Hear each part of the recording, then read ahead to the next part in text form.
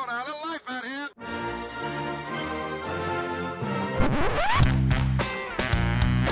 What the hell's going on out here?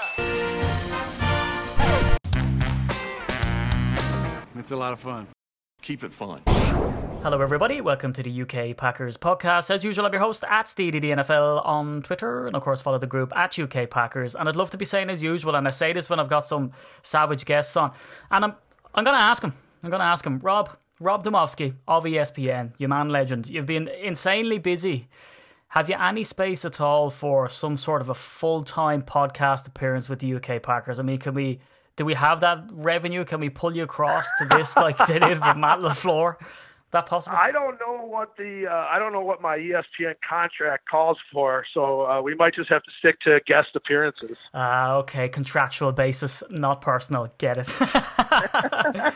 No, look. There's not going to be no tricky questions here, Rob. Look, we've had you on before. It's one of our most popular episodes ever, and I think that the feedback that we got off it was just how fascinating it was to be getting kind of a glimpse behind the scenes and some of the stuff that, you know, you have to go about in roundabout ways to corroborate stories and all this type of stuff. There has been an awful lot of that lately with the amount of crazy changes and like the bookies over here, Rob, they had Matt LaFleur down as 33-1, so no one was really expecting it. Now, anybody getting their Packers coverage, it's been your name who's been at the top of that list. Can you give us just a small flavour of what it's been like to be in the shoes of Rob Domofsky over the last couple of weeks with the amount of these changes going on and what it means for you? Do you ever get a sleep or get a meal, ever? You know, the funny thing is, Steve, I'm not a morning person. Yeah. But I'll tell you what gets me out of bed, though, is when I get a text or a phone call from somebody that, you know, okay, I got to jump into action because there's news coming. And, yeah. Man, maybe it's my old newspaper ways where you work till late in the evening when I worked at the Green Bay Press Gazette, and you know, you were more of a, you know, there wasn't the 24-hour news cycle like we're in now. But man, I've always had a hard time, you know, getting up and getting going in the morning. But these last couple of weeks, it's been, you know, the news has been going from, you know, basically morning till night. And you know, the funny thing is on Monday when the whole thing went down with LaFleur, you know, I'll just give you a glimpse. I had taken a little bit of a break to drive one of my sons to basketball practice at about just before 5 o'clock local time. And I get a text from somebody that said, hey, I'm hearing the Packers have hired somebody.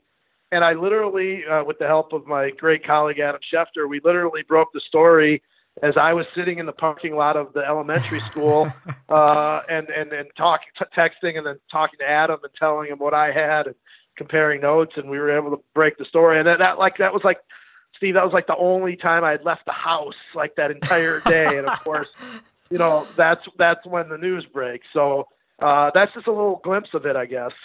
Murphy's Law. I mean, it never fails. And again, like, this is my problem with you, Rob, right?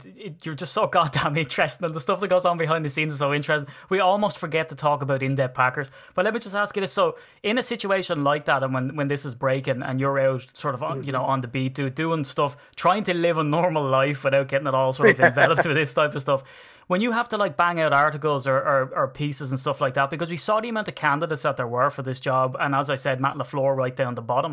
I mean, what the hell do you do when it breaks that he's there? Is it all systems are go and you have some stuff pre-written and you've got to run back to get, like, are you commandeering someone's laptop at the basketball game to try and get on and write articles? I mean, how does it all work? You know, the great thing about living in Green Bay, Wisconsin is you're close to everything and there's not a lot of traffic. So I was able to basically dictate to Adam on the phone what we wanted to put out there. And by the time he basically had it on Twitter, I was pulling into my house and into my home office and firing up the computer. And, you know, we had a story up on ESPN.com pretty quickly, and then you get a kick out of this. So because we can basically do live television from anywhere these days, I fire up my home computer or my home camera studio, and about 15 minutes later, I'm live on SportsCenter. So it's interesting.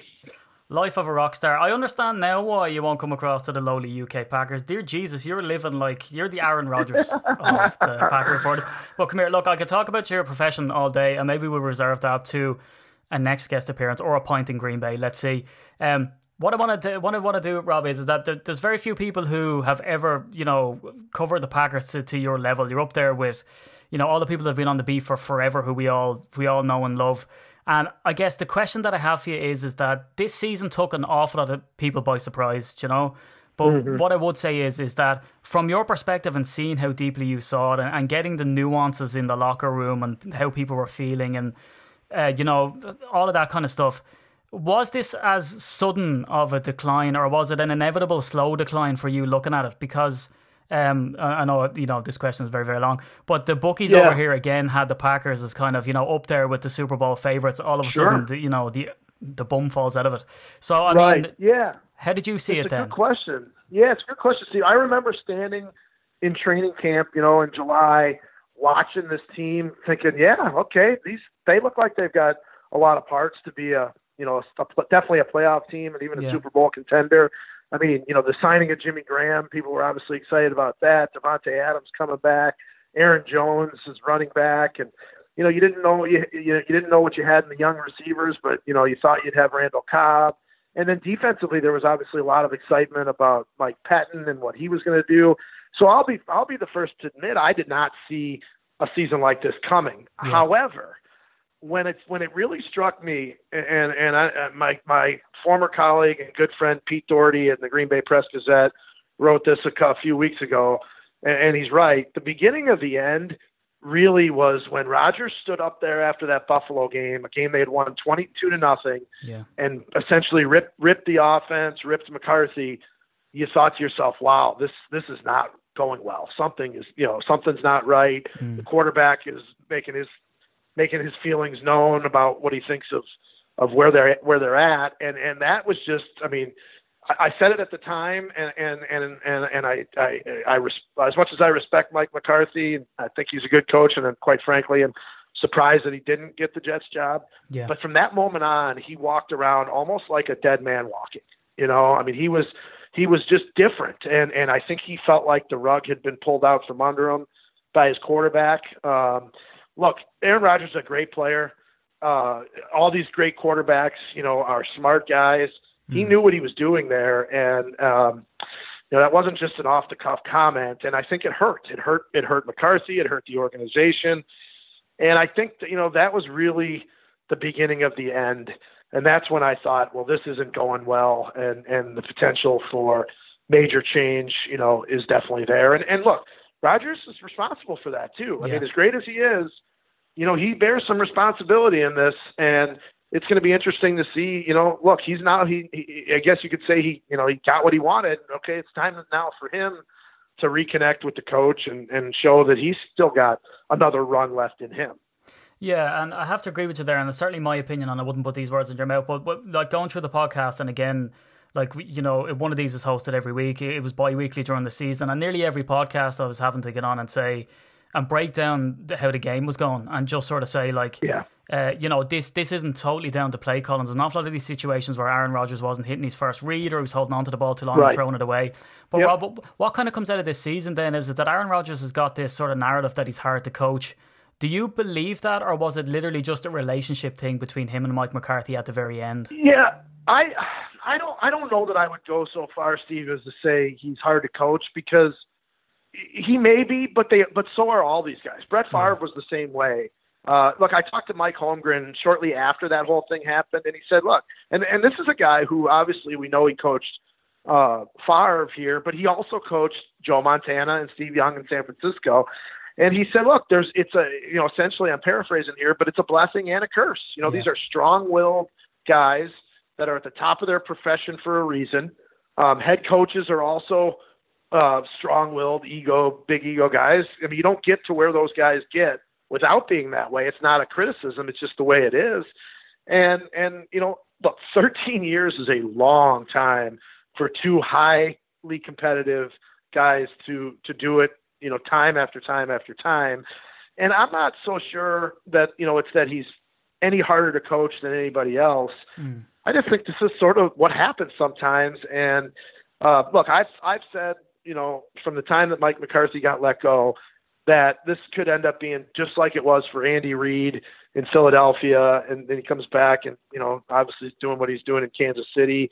It could be what's best for Aaron Rodgers. I mean, look, Brett Favre. When Mike McCarthy came in, Brett Favre was coming off his worst season in 2005. He had thrown 29 interceptions. It looked like he didn't want to be there. And 2 years later, under McCarthy, he had one of his best years in 2007. They're back in the NFC Championship game, and if not for that, bad interception that he throws against the Giants, they might have been back to another Super Bowl. So I think it could be good for everybody involved, from McCarthy to the Packers to Aaron Rodgers. Yeah, and Aaron has a new guy now. So he's like, whether he got his own way or didn't get his own way or whatever happened there. And I guess the buzzword out in the media, and I think we can all get enveloped in it to a degree, is the fact that Matt LaFleur is young. He's like a hybrid between, Ryan Gosling and Ryan Reynolds. And of course, that's important to me and you, sitting at home. So the thing is if I only had those looks, I'd be somewhere. Me too. Maybe between the two of us, we might make one good looking fella. I don't know. I think we're being too modest. I think we're superstars in our own right. But Matt LaFleur, he's the new guy, right? The press conference, now, call me crazy, and I do this all the time, right, because I get carried away myself. He looked nervous. Not that he looked he had a lack of charisma. I'm not going to say that. But I did see a fire in him, especially when he was asked the question, what did you think of last year's offense? And he kind of looked at, I can't remember who it was, and he just said, are you asking me to have the opinion on it? And it was a fine question, but he obviously didn't want to answer it, and he sort of bit back, and I can see that in him. So I guess, let me roll this question all into one. You've done a lot of research, obviously, on Matt LaFleur. Your articles on ESPN.com are unrivaled. I always say that to people, go on and check them out. I read them every day. So in Matt LaFleur, how did he strike you first? Because there was talk about him going around and introduce himself to all the media personnel. And do you think that he has the pedigree to really bring this team forward, being a first-time head coach? Right. It's a great question. The person who asked the question was Bill Huber of Packer Report, who was asked a very good question. I think it caught LaFleur off guard. But you're right. He was nervous, and it's understandable. I talked to him on the phone, actually, before I knew he had been offered the job. Had a very, this was the day of, and I was just checking around and seeing if he had heard anything. And we had a super nice conversation. He's very conversational. The writers, we had him after the press conference. They brought us up to a conference room at Lambeau, and we had a little bit of a roundtable discussion with them, much more comfortable in that setting. I don't think you can make any, super, generalizations about the press conference, because he definitely was nervous. And, it's a weird setup when you got Mark Murphy sitting there for doing a 15-minute introduction, and, he's just sitting there waiting to talk. But, I just got off the phone with Kyle Shanahan, the 49ers coach who worked with Matt, in like 3 different places: Houston, Washington, and Atlanta. And I mean, he swears by him, and Kyle's a very outgoing, friendly guy. Yeah. I don't know that he's got the presence of a Shanahan or a McVay, but that doesn't really matter if you know football. I mean, you can be a rah-rah guy and a motivator, and if you can't make a decision on 3rd and 1 or, 4th and 2, then what good does it do? Is he the big presence that Mike McCarthy or Mike Holmgren was? Probably not.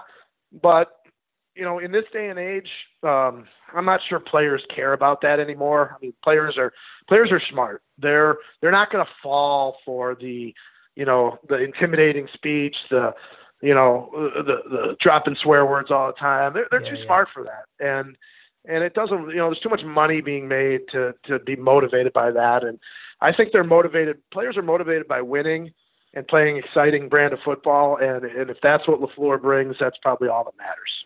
Yeah, totally agree. The game's more cerebral now. We see that kind of with soccer over here, and I'm going to get destroyed for calling it soccer on the podcast over here. I was going to say, you should call it football. But you see, they can't give out too much because there's a really popular morning show over here called Soccer AM, and then everyone gives out about it and going, calling that soccer. You're like, yeah, well, the biggest football show is called Soccer AM. So talk about the contradiction. Look, I'm bearing in mind that I'd have you maybe for about another minute or two. So let me just sort of throw this at you, Rob, is that I'm asking for the crystal ball treatment here, really, and someone who's covered his team and all the rest. So with a guy like Matt LaFleur coming in, we've seen Ron Zook go. That's no real surprise. And there's all these coaching changes. Is there any inclination as to who we might expect to pull on the green and gold next year with all of those players that are coming into contract or were in contract years last year that might not potentially be brought back? Because we saw that picture of Randall Cobb and Aaron Hugging, right? Do you think that signifies the end for Cobb? It probably does. I thought it was a big year for both him and Matthews. And Matthews is, look, for years it's been, can this guy stay healthy? And this year he played all 16 games, played a ton of snaps, but didn't have the production. Yeah. Whereas Cobb, on the flip side, had some good production, but was healthy, or was not healthy. I mean, you look at the game against Chicago in week 1, Cobb has the 75-yard touchdown catch and run, and you're like, yeah, that's the old Randall Cobb. Yeah. That's what they're going to get, and it just never turned out that way. Look, the chances are both those guys are probably not playing football here next year. But as you go around the locker room, and I did this the last couple of weeks of the year, and I said, well, this guy's not going to be back. This guy's not going to be back. But they can't let them all go. You can't replace 30 players. So there's definitely going to be some hard decisions. I mean, do they bring Brian Bulaga back on the offensive line? Do they bring Jimmy Graham back after a disappointing season? But maybe Matt LaFleur says, "Look, this is what I envisioned for Jimmy Graham, and this is the way they used him in the old system." But so it's it's just a little bit hard to say at this point. But I do think that there's going to be some hard decisions. They're going to have a ton of salary cap room. They obviously have great draft position with the 2 first-round picks. So there's going to be the rebuild, I guess my point is, may look like there's a lot of holes to fill, but they might, if they make the right decisions, it may not be too long before they're back to being a contender. And, I go back to the Mike McCarthy when he started, 2006, his first year was an 8-8 season in which they had to win their last 4 to get there. Yeah. And then the next year they're 13-3, and they're in the NFC Championship game. I mean, look, nobody wants to say, oh yeah, it'll take 2 years, but if we're looking back and in 2 years of Matt LaFleur's second year, he's 13-3 and in the NFC Championship game, I think you'd say, yeah, that's a pretty good turnaround. Yep. Well, there you go. Heard from the expert, Rob Demovsky, ESPN Dynamo. Breaking news on all things Packers. Just search Rob Demovsky on Twitter. And some great pieces on there. Rob, injuries prevented the Packers from seeing Alexander King combination. Goes into, whether we're going to see those tandems ever sort of get healthy throughout the season. Loads of articles about Matt LaFleur. Can you give us a quick hint as to what the next one's going to be? Well, I'm working on a profile of LaFleur that I want to take time and really talk to a lot of people. I told you I talked to Kyle Shanahan. That'll be a big part of it. You'll probably read a lot of really good stories about who Matt LaFleur is, over the next few weeks. It's typically what we do on the beat. I'm sure the guys at the Journal-Sentinel and the Press-Gazette and the Madison paper are all probably working on good pieces, and hopefully we all provide you guys with, our own little glimpses of who he is. And you're too kind to about my work. There's a lot of guys on this beat that do a lot of good things, and I think if you're a Packers fan anywhere, you're going to get kind of a good picture of who he is after all these stories come out in the next week or so. Well, Rob, I'm sure your fellow professionals will definitely love you for that, for putting us onto those as well. But listen, thanks for coming on the podcast. It's always fantastic to have you on. It's the fastest 15, 20 minutes of conversation we ever have. I enjoy it and can't wait to do it again.